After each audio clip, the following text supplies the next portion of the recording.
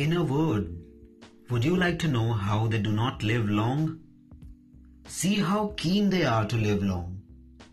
Feeble old men pray for a few more years. They pretend they are younger than they are. They comfort themselves by this deception and fool themselves as eagerly as if they fooled fate at the same time.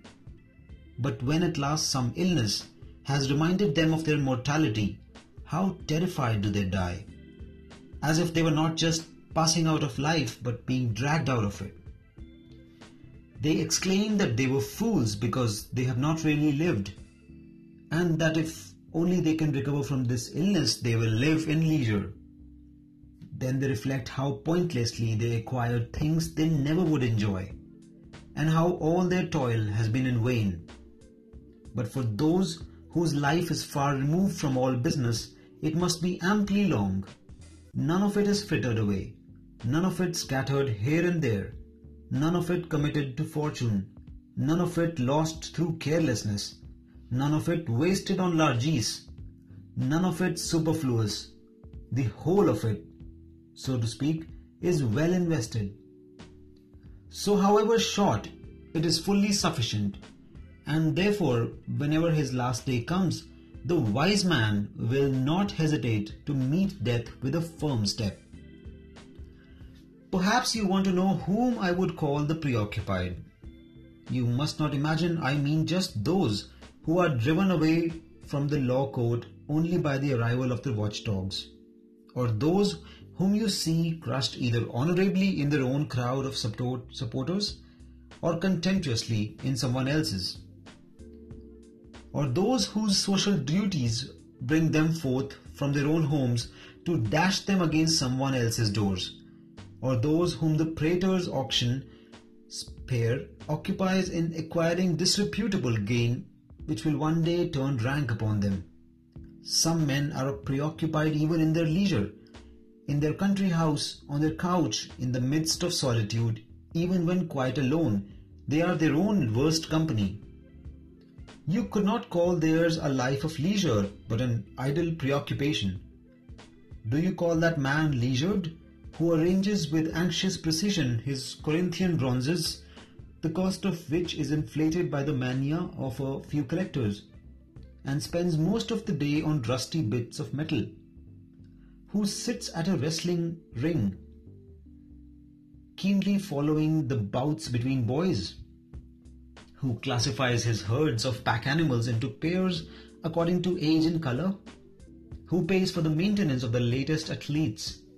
Again, do you call those men leisured who spend many hours at the barber's simply to cut whatever grew overnight, to have a serious debate about every separate hair, to tidy up disarranged locks, or to train thinning ones from the sides to lie over the forehead?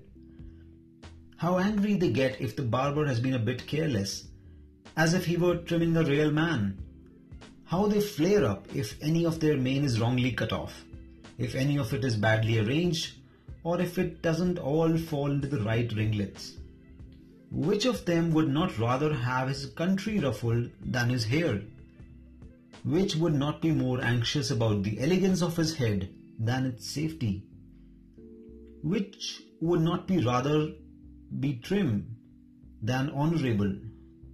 Do you call those men leisured who divide their time between the comb and the mirror?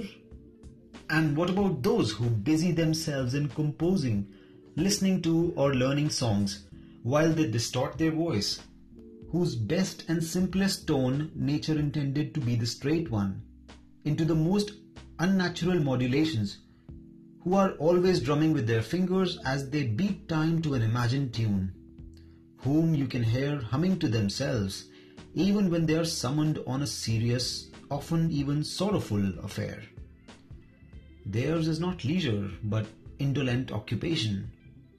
And, good heavens, as for their banquets, I would not reckon on them as leisure times, when I see how anxiously they arrange their silver, how carefully they gird up the tunics of their page boys, how on tenterhooks they are to see how the cook has dealt with the boar, with what speed smooth-faced slaves rush around on their duties, with what skills Birds are carved into appropriate portions. How carefully wretched little slaves wipe up the spittle of drunkards. By these means they cultivate a reputation for elegance and good taste. And to such an extent do their failings follow them into all the areas of their private lives, that they cannot eat or drink without ostentation.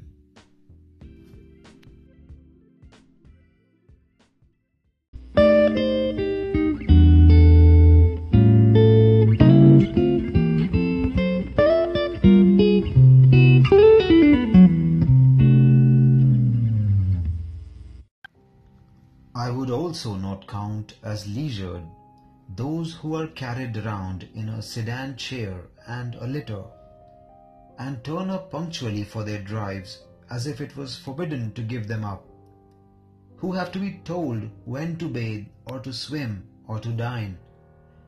They are so enervated by the excessive torpor of a self-indulgent mind that they cannot trust themselves to know if they are hungry. I am told that one of these self-indulgent people, if self-indulgence is the right word for unlearning the ordinary habits of human life, when he had been carried out from the bath and put in his sedan chair, asked, "Am I now sitting down?"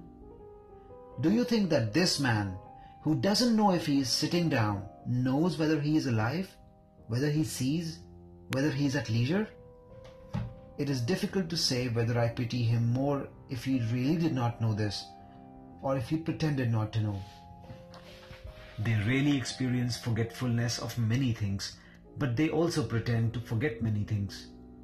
They take delight in certain vices as proofs of their good fortune. It seems to be the lowly and contemptible man who knows what he is doing. After that, see if you can accuse the mimes of inventing many details in order to attack luxury.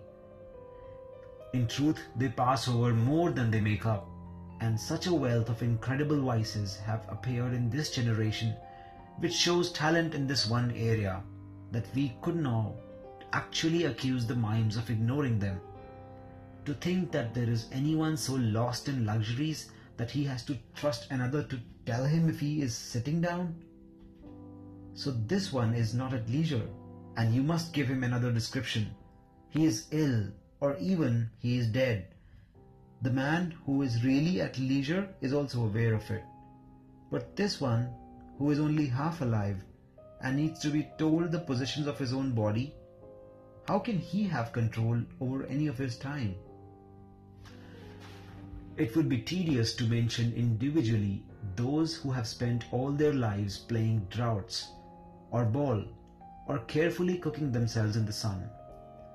They are not at leisure whose pleasures involve a serious commitment.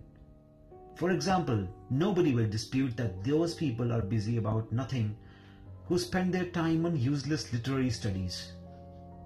Even among the Romans there is now a large company of these. It used to be a Greek failing to want to know how many oarsmen Ulysses had, whether the Iliad or the Odyssey was written first, and whether too they were by the same author, and other questions of this kind, which if you keep them to yourself in no way enhance your private knowledge, and if you publish them make you appear more a bore than a scholar. But now the Romans too have been afflicted by the pointless enthusiasm for useless knowledge. Recently I heard somebody reporting which Roman general first did this or that. Duilius first won a naval battle. Curius Tentatus first included elephants in a triumph. So far these facts, even if they do not contribute to real glory, at least are concerned with exemplary services to the state.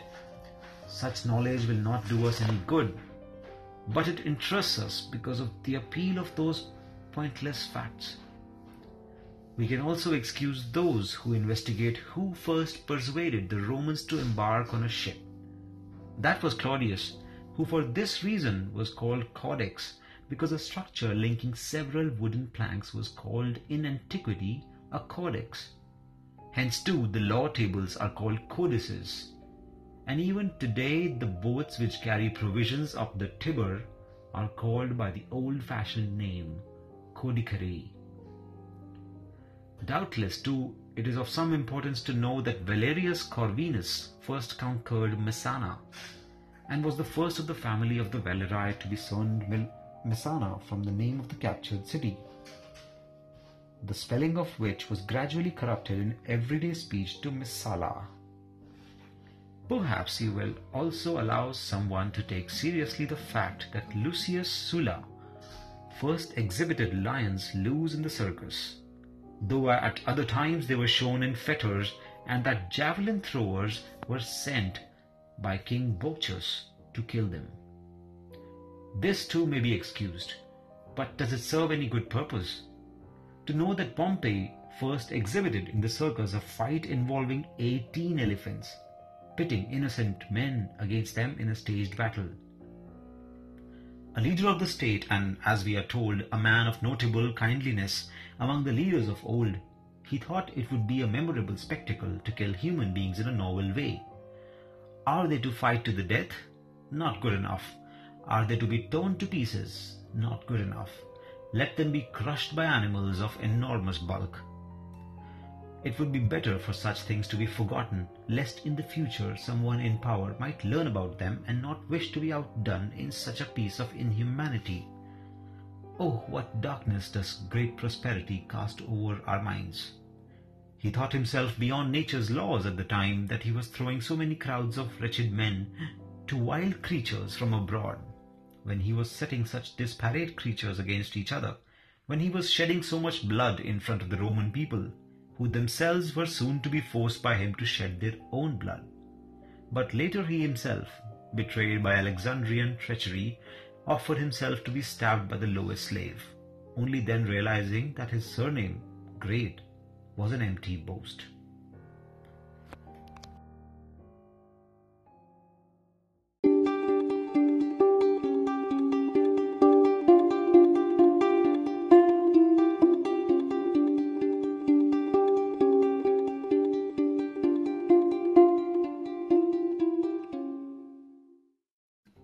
But to return to the point from which I digressed, and to illustrate how some people spend useless efforts on these same topics, the man I referred to reported that Metellus in his triumph, after conquering the Carthaginians in Sicily, alone among all the Romans had 120 elephants led before his chariot, and that Sulla was the last of the Romans to have extended the Pomerium, which it was the ancient practice to extend after acquiring Italian, but never provincial territory.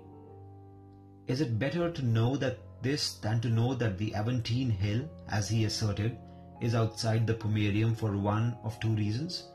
Either because the plebs withdrew to it, or because when Remus took the auspices there, the birds had not been favourable, and countless further theories that are either false or very close to lies. For even if you admit that they say all this in good faith, even if they guarantee the truth of their statements, whose mistakes will thereby be lessened? Whose passions restrained? Who will be made more free, more just, more magnanimous? Our Fabianus used to say that sometimes he wondered whether it was better not to be involved in any researches than to get entangled in these. Of all people, only those are at leisure who make time for philosophy. Only those are really alive. For they not only keep a good watch over their own lifetimes, but they annex every age to theirs. All the years that have passed before them are added to their own. Unless we are very ungrateful, all those distinguished founders of holy creeds were born for us and prepared for us a way of life. By the toil of others we are led into the presence of things which have been brought from darkness into light.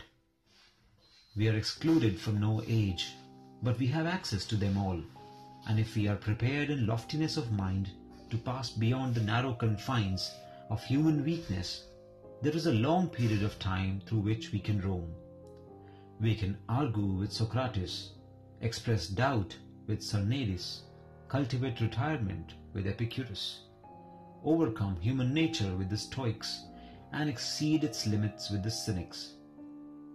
Since nature allows us to enter into a partnership with every age, why not turn from this brief and transient spell of time and give ourselves wholeheartedly to the past, which is limitless and eternal and can be shared with better men than we.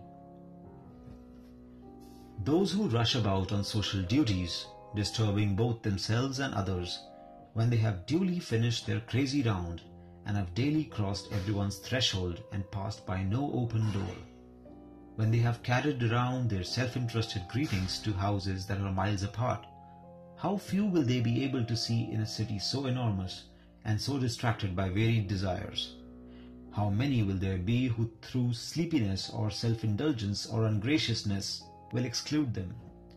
How many, after keeping them in an agony of waiting, will pretend to be in a hurry and rush past them?